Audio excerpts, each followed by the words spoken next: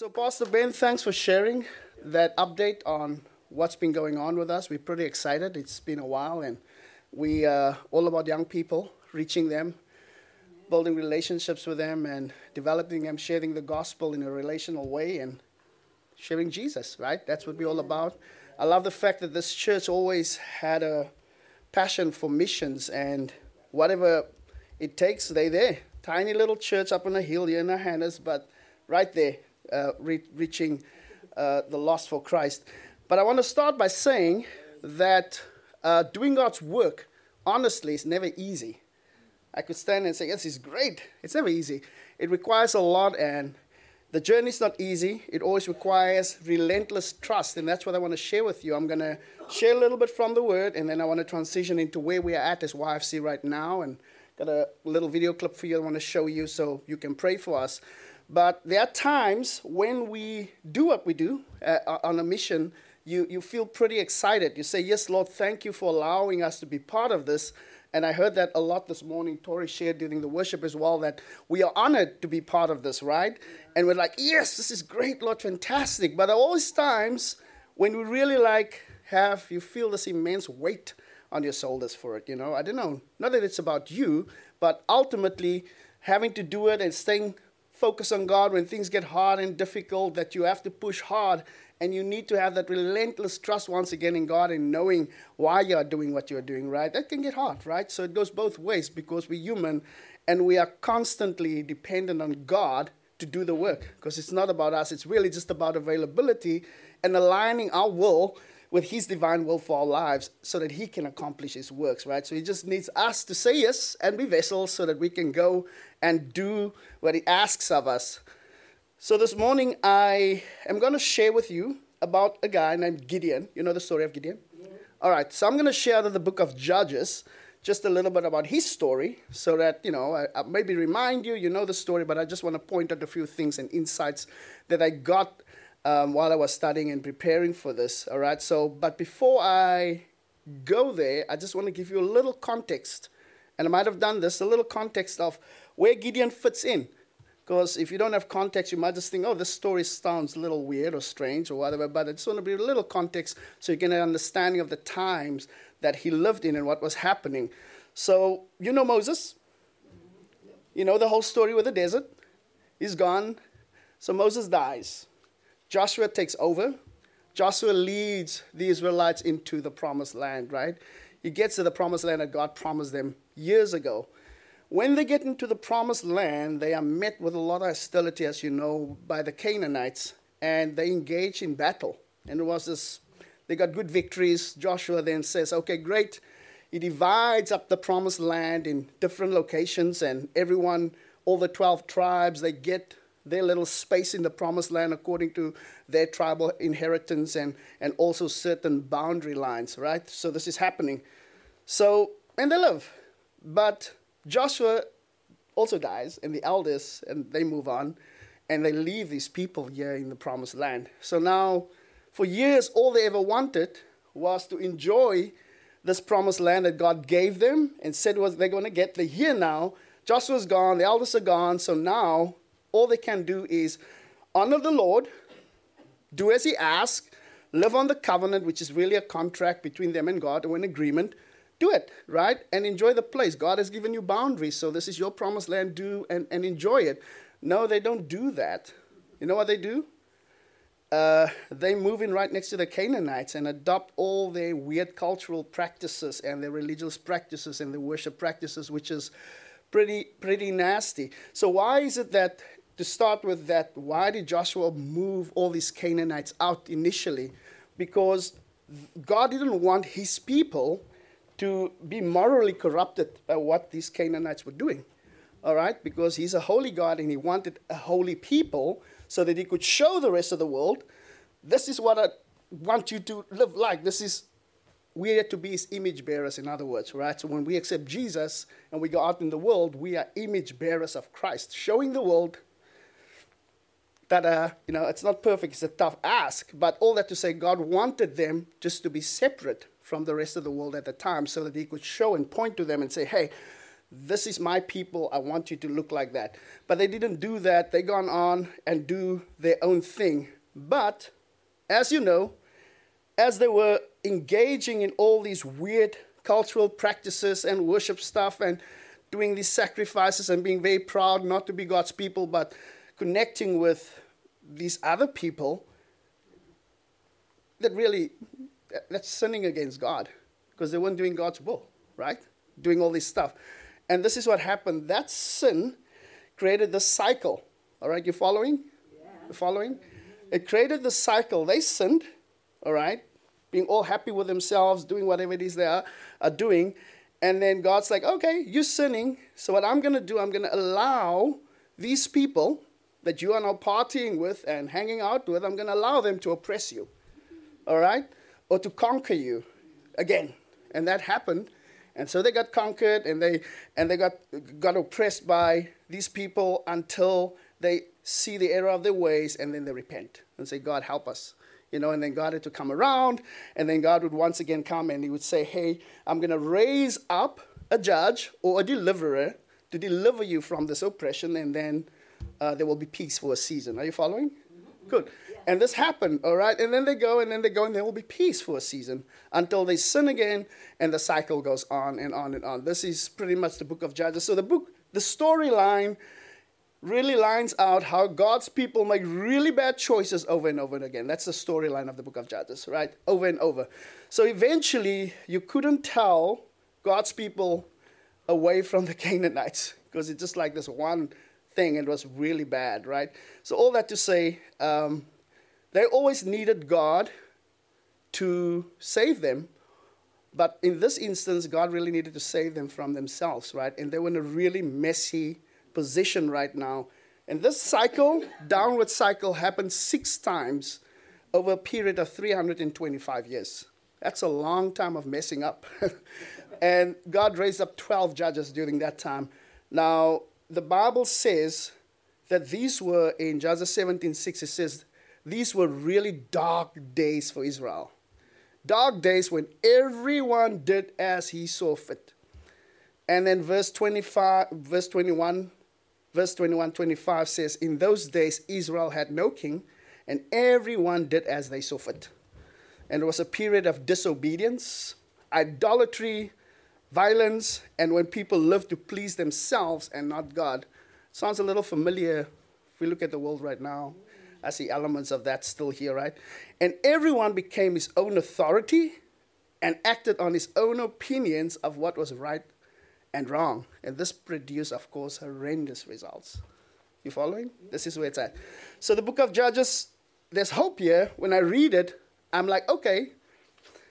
One thing that I'm learning here is that God's judgment against sin is certain. It's going to happen. But this is the hope.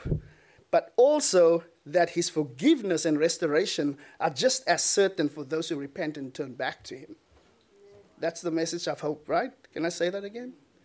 His judgment is certain, but his forgiveness and restoration are just as certain. It's just as certain for those who repent and turn back to him.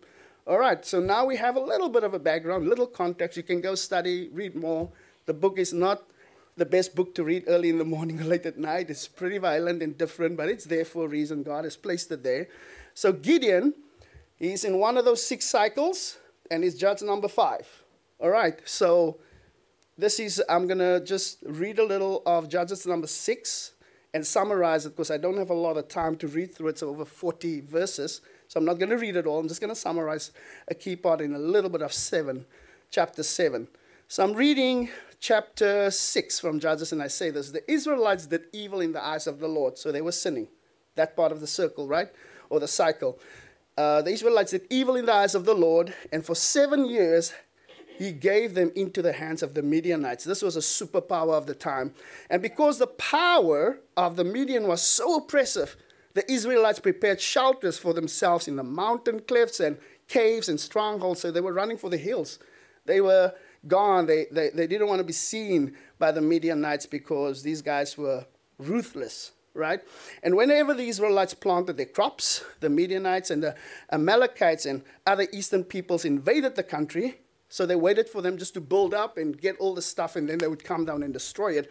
And they literally, when they destroy, they come in and they camp out on the land of the Israelites right there and ruined the crops all the way to Gaza and did not spare a living thing, neither the sheep, the cattle, or the donkeys, nothing. And they came up with their livestock and their tents like swarms of locusts. It was impossible to count them or their camels. And they invaded the land to ravage it. So Midian so impoverished the Israelites that they cried out to God. You see that cycle? So they cry out to God and they repent again and hear the Lord.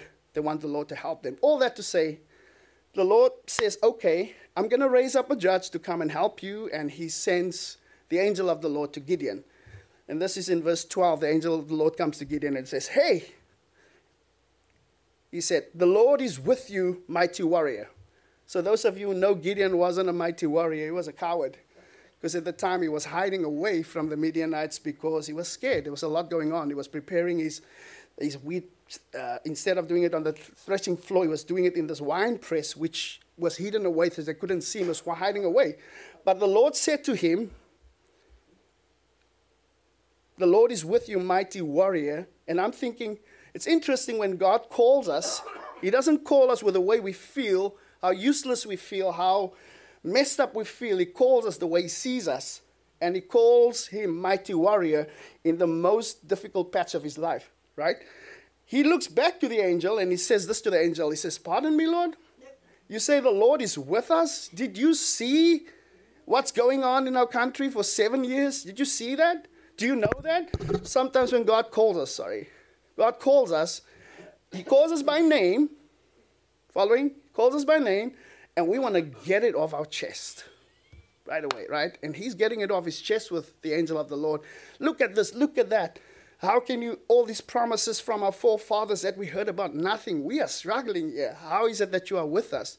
The angel of the Lord says nothing. He just listens to him, let him do it, right? Like we do when God calls us to go on a mission. We have all the reasons why we believe that God owes us, right?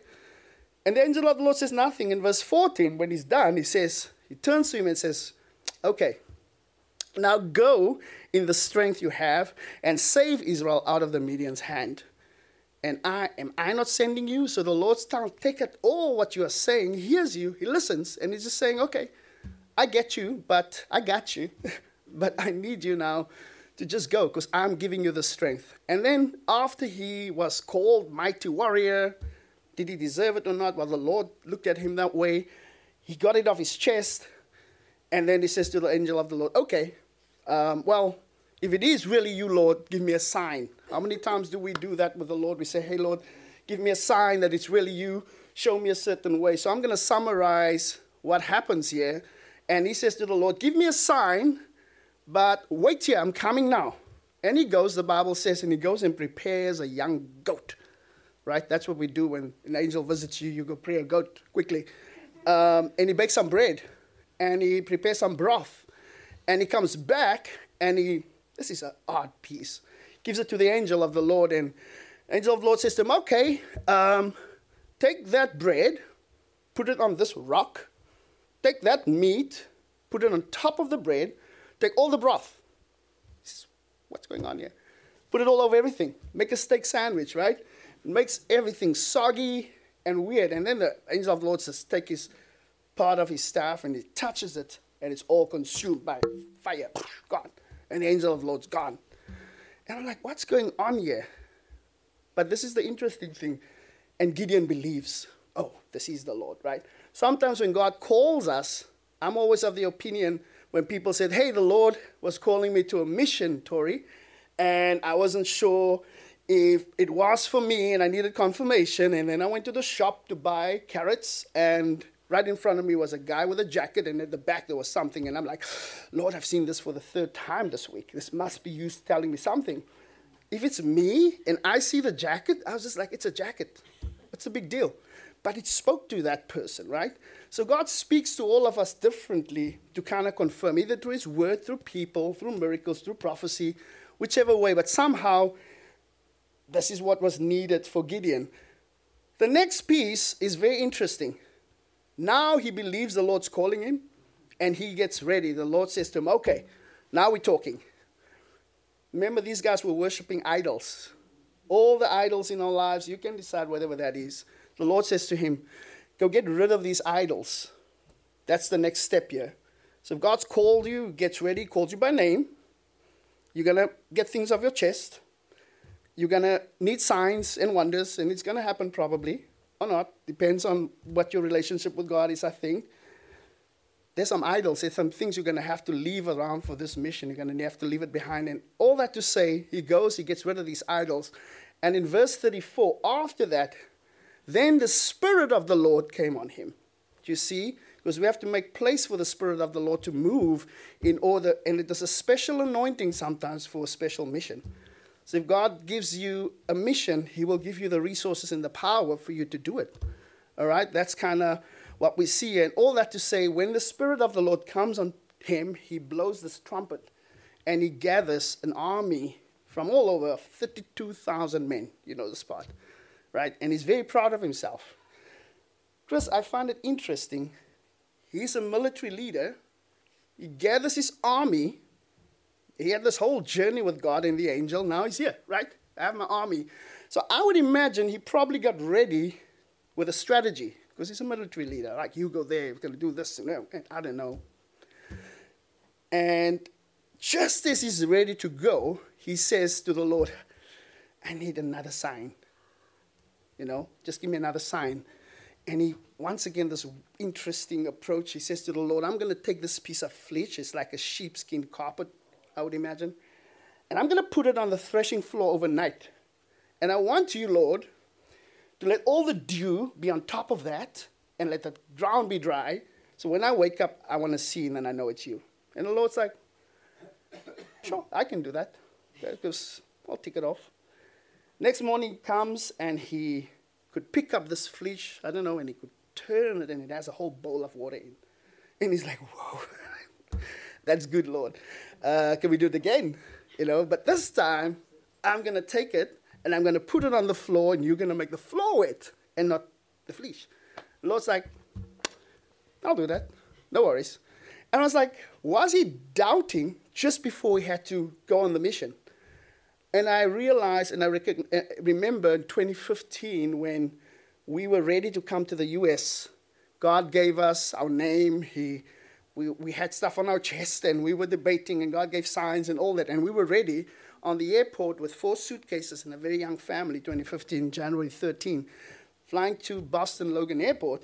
And I remember that night or that week was really difficult for me, at least. And we prayed, Claudine and I, and we're like, is that thing of Lord your final word? Is this really it? So I guess it wasn't that he was doubting, but sometimes when God calls you, you'll be in that position where you need that last little bit of the Lord just to confirm things for you. So there's a discussion there. You can come and invite me for coffee. I'll pay. We can talk through it. But he wasn't doubting. He was just looking for the Lord to give him that last little bit of whatever. And God was okay because God was showing grace in saying, I'm coaching you and I'm training you. You'll be okay. All right? So this is now showtime for him. So I'm jumping just so that we can make up time and not lose the substance of what I want to say here. Chapter 7, he's good. The Lord does these 2 last miracles for him. And now we're in chapter 7. And the Lord says to him, okay, you good? You got your miracles? You happy? I think that's way too many men. All right, can you reduce your 32,000 men? You're going to go to them, and those who are scared, they can turn around. Just tell them that. And he does that, and 22,000 of them turn around, 10,000 remain. Good. He's happy. The Lord gives him another instruction. Take them to the river. There's going to be some of them who's going to drink on their knees with their faces in, and the others are going to scoop the water up. Those are the ones you keep. The Lord gives him a whole instruction. Go read it. It's 24. Chapter 7 is 24 verses. And he does that. And 300 men remains. 300. Now I'm thinking, Lord, when I enter the mission, I would love to have all the resources. My strategy, 32,000. I don't know what your 32,000 is to the Lord. I need certain things in place to make this work, because that would make me confident. And God messes it up. He says, listen, I got your box. I got you. We ticked it off. but now we're going to follow my strategy. I'll tell you why. I will not allow that 32,000 men to take credit for what I'm going to do. I'm not going to allow it, because they need to learn that I am the one. Now, the method they use is even interesting, because at the end of the story, you see they don't even use knives or swords or guns or whatever. They use clay jars and lamps with trumpets, right? And the Lord instructs them at some point, break the jars, put up the lamp, blow the trumpets. And there's a lot of confusion, spirit of confusion in that camp with the Midianites, and they kill each other. Yeah, done. Mission accomplished. And I was like, interesting story. Two pieces that connects with me strongly in the story, being on a mission, is when God takes the 32,000 away, you're following, you can see what that is. Your comfort, your convenience, the resources that you trust, your strategy. You become very vulnerable. And you become very uncomfortable, because you are now fully, relentlessly having to trust the Lord for what's coming. Because nothing is about you. You can't take credit. It's not going to work that way. So in the story of Gideon, we see a powerful lesson unfold. Gideon, in his desire for reassurance, put God to the test, and he requested signs, seeking confirmation before saying yes to God's call. Think about that. But graciously, God fulfilled each one of Gideon's requests. But within this narrative lies a deeper truth. So I wrote this down. Often we find ourselves wanting God to answer all our prayers before we fully commit to his calling. And we seek assurance, security, and comfort before extending our trust. And we hesitate to step out of our own strength and rely solely on God's power, fearing to be vulnerable and uncomfortable within ourselves. But yet it's precisely in those moments of vulnerability and discomfort, and this I can confidently say, I speak out of experience, almost 10 years on this particular mission. It's precisely in those moments of vulnerability and discomfort that the true growth and transformation occurs. And God may sometimes ask us to relinquish our comfort and security to step into a place of trust that goes beyond our own capabilities. And it is in this surrender that we find strength in his grace and his power. So I want to encourage you to reflect on your own journey, and are there areas in your life where you are holding back, waiting for all the answers before surrendering to God's call? And I challenge you, yes I am, to let go of fears and embrace vulnerability and trust in his infinite wisdom. There's another piece, two things, vulnerability, and the other one was grace. And we witness how God, in his infinite wisdom, extend his grace and patience towards Gideon. You saw that, right? God's patient. And no matter how many signs Gideon requested, God was always there, faithfully guiding and strengthening him. And this exceptional display of grace is something we can draw inspiration from, especially in our interaction with others. And this is the part where God had to coach and teach me, and I've seen this a little bit. Just as God was gracious with Gideon, may we also extend the same grace and understanding to those we encounter on our journey of sharing the gospel. And let us remember that not everyone we meet will readily accept or understand the message of the gospel, right? So some might question, doubt, or require further signs, just like Gideon did. And it's in these moments that it is essential for us to embrace God's patience and love with them, because it's relational. That's how we share the gospel. I work with a lot of young people. That's why I'm excited to see this crowd here today in church. It's pretty cool. Just before camp this year, Tuesday nights, we had a group of students that walked in. It wasn't you guys, don't worry about it. And this was one of the nights when I left, and I was feeling a little discouraged, because I have to feel encouraged when 4 students walk in from nowhere. They were from a high school up the road, Barnstable. And they sat at the back table. And the night we're all about students. We're all about being gracious and patient and building relationships with the students so that we can share the gospel with them. But this night was hard. They were all over the place. It was a difficult crowd. And I left there thinking, Lord, why tonight of all people? We had a big crowd of students up here in the cafe. And they walked in. And that night, the Lord said to me, well, you need to show grace. You know it. And I said, yeah, I know it. I'm just a little tired. I had a tough night. You have to show grace. Because when they walk in, when students walk in, and you have to share the gospel, what are you sharing with them? Are you impatient? Show them love? Do you show them care? And I know all these things. But at this in particular point, it was just one of those nights I just really, I was great, but I just felt this way after I left. And I don't know what it was, a spiritual thing or anything. And man, did I clean up my act. And I did what I would always do, and I pushed harder. And we did, and we cared. And man, oh man, Living Hope, crowd here. Those students came to camp. And 3 of them accepted Jesus on that camp. And they were there Tuesday night. They're part of the community. They come out every week. Can't get them to stop talking. They're quiet, they're excited. But they accepted Jesus, and you can see the transformation. And the lesson learned for me is, why are we doing what we're doing? What is this whole story about? It's about sharing Christ with the lost. And we need to be as patient as Christ would be with them. Even Jesus, when he invited, what's his name, Zacchaeus in the tree? He invited him to dinner. He invites, and when his tone is also filled with grace. When I read Jesus' stories, I always see grace when I read it. Right? I can't, especially with the Pharisees, I think I was different. I just hear him like, a little louder. But it's that piece of grace is such an important part of what we do when we share the gospel. So when I share stories like students who accepted Jesus because we interact with them gracefully, because we know where they come from, sometimes there's a lot of hurt, there's a lot of dysfunction. They don't need it here. Yeah, they need to accept Christ and learn about Christ, and we are the ones who is Christ's image bearers. Let us show grace and love in that way, because that's what we should be doing, right? And grace builds trust. Yeah, it builds trust.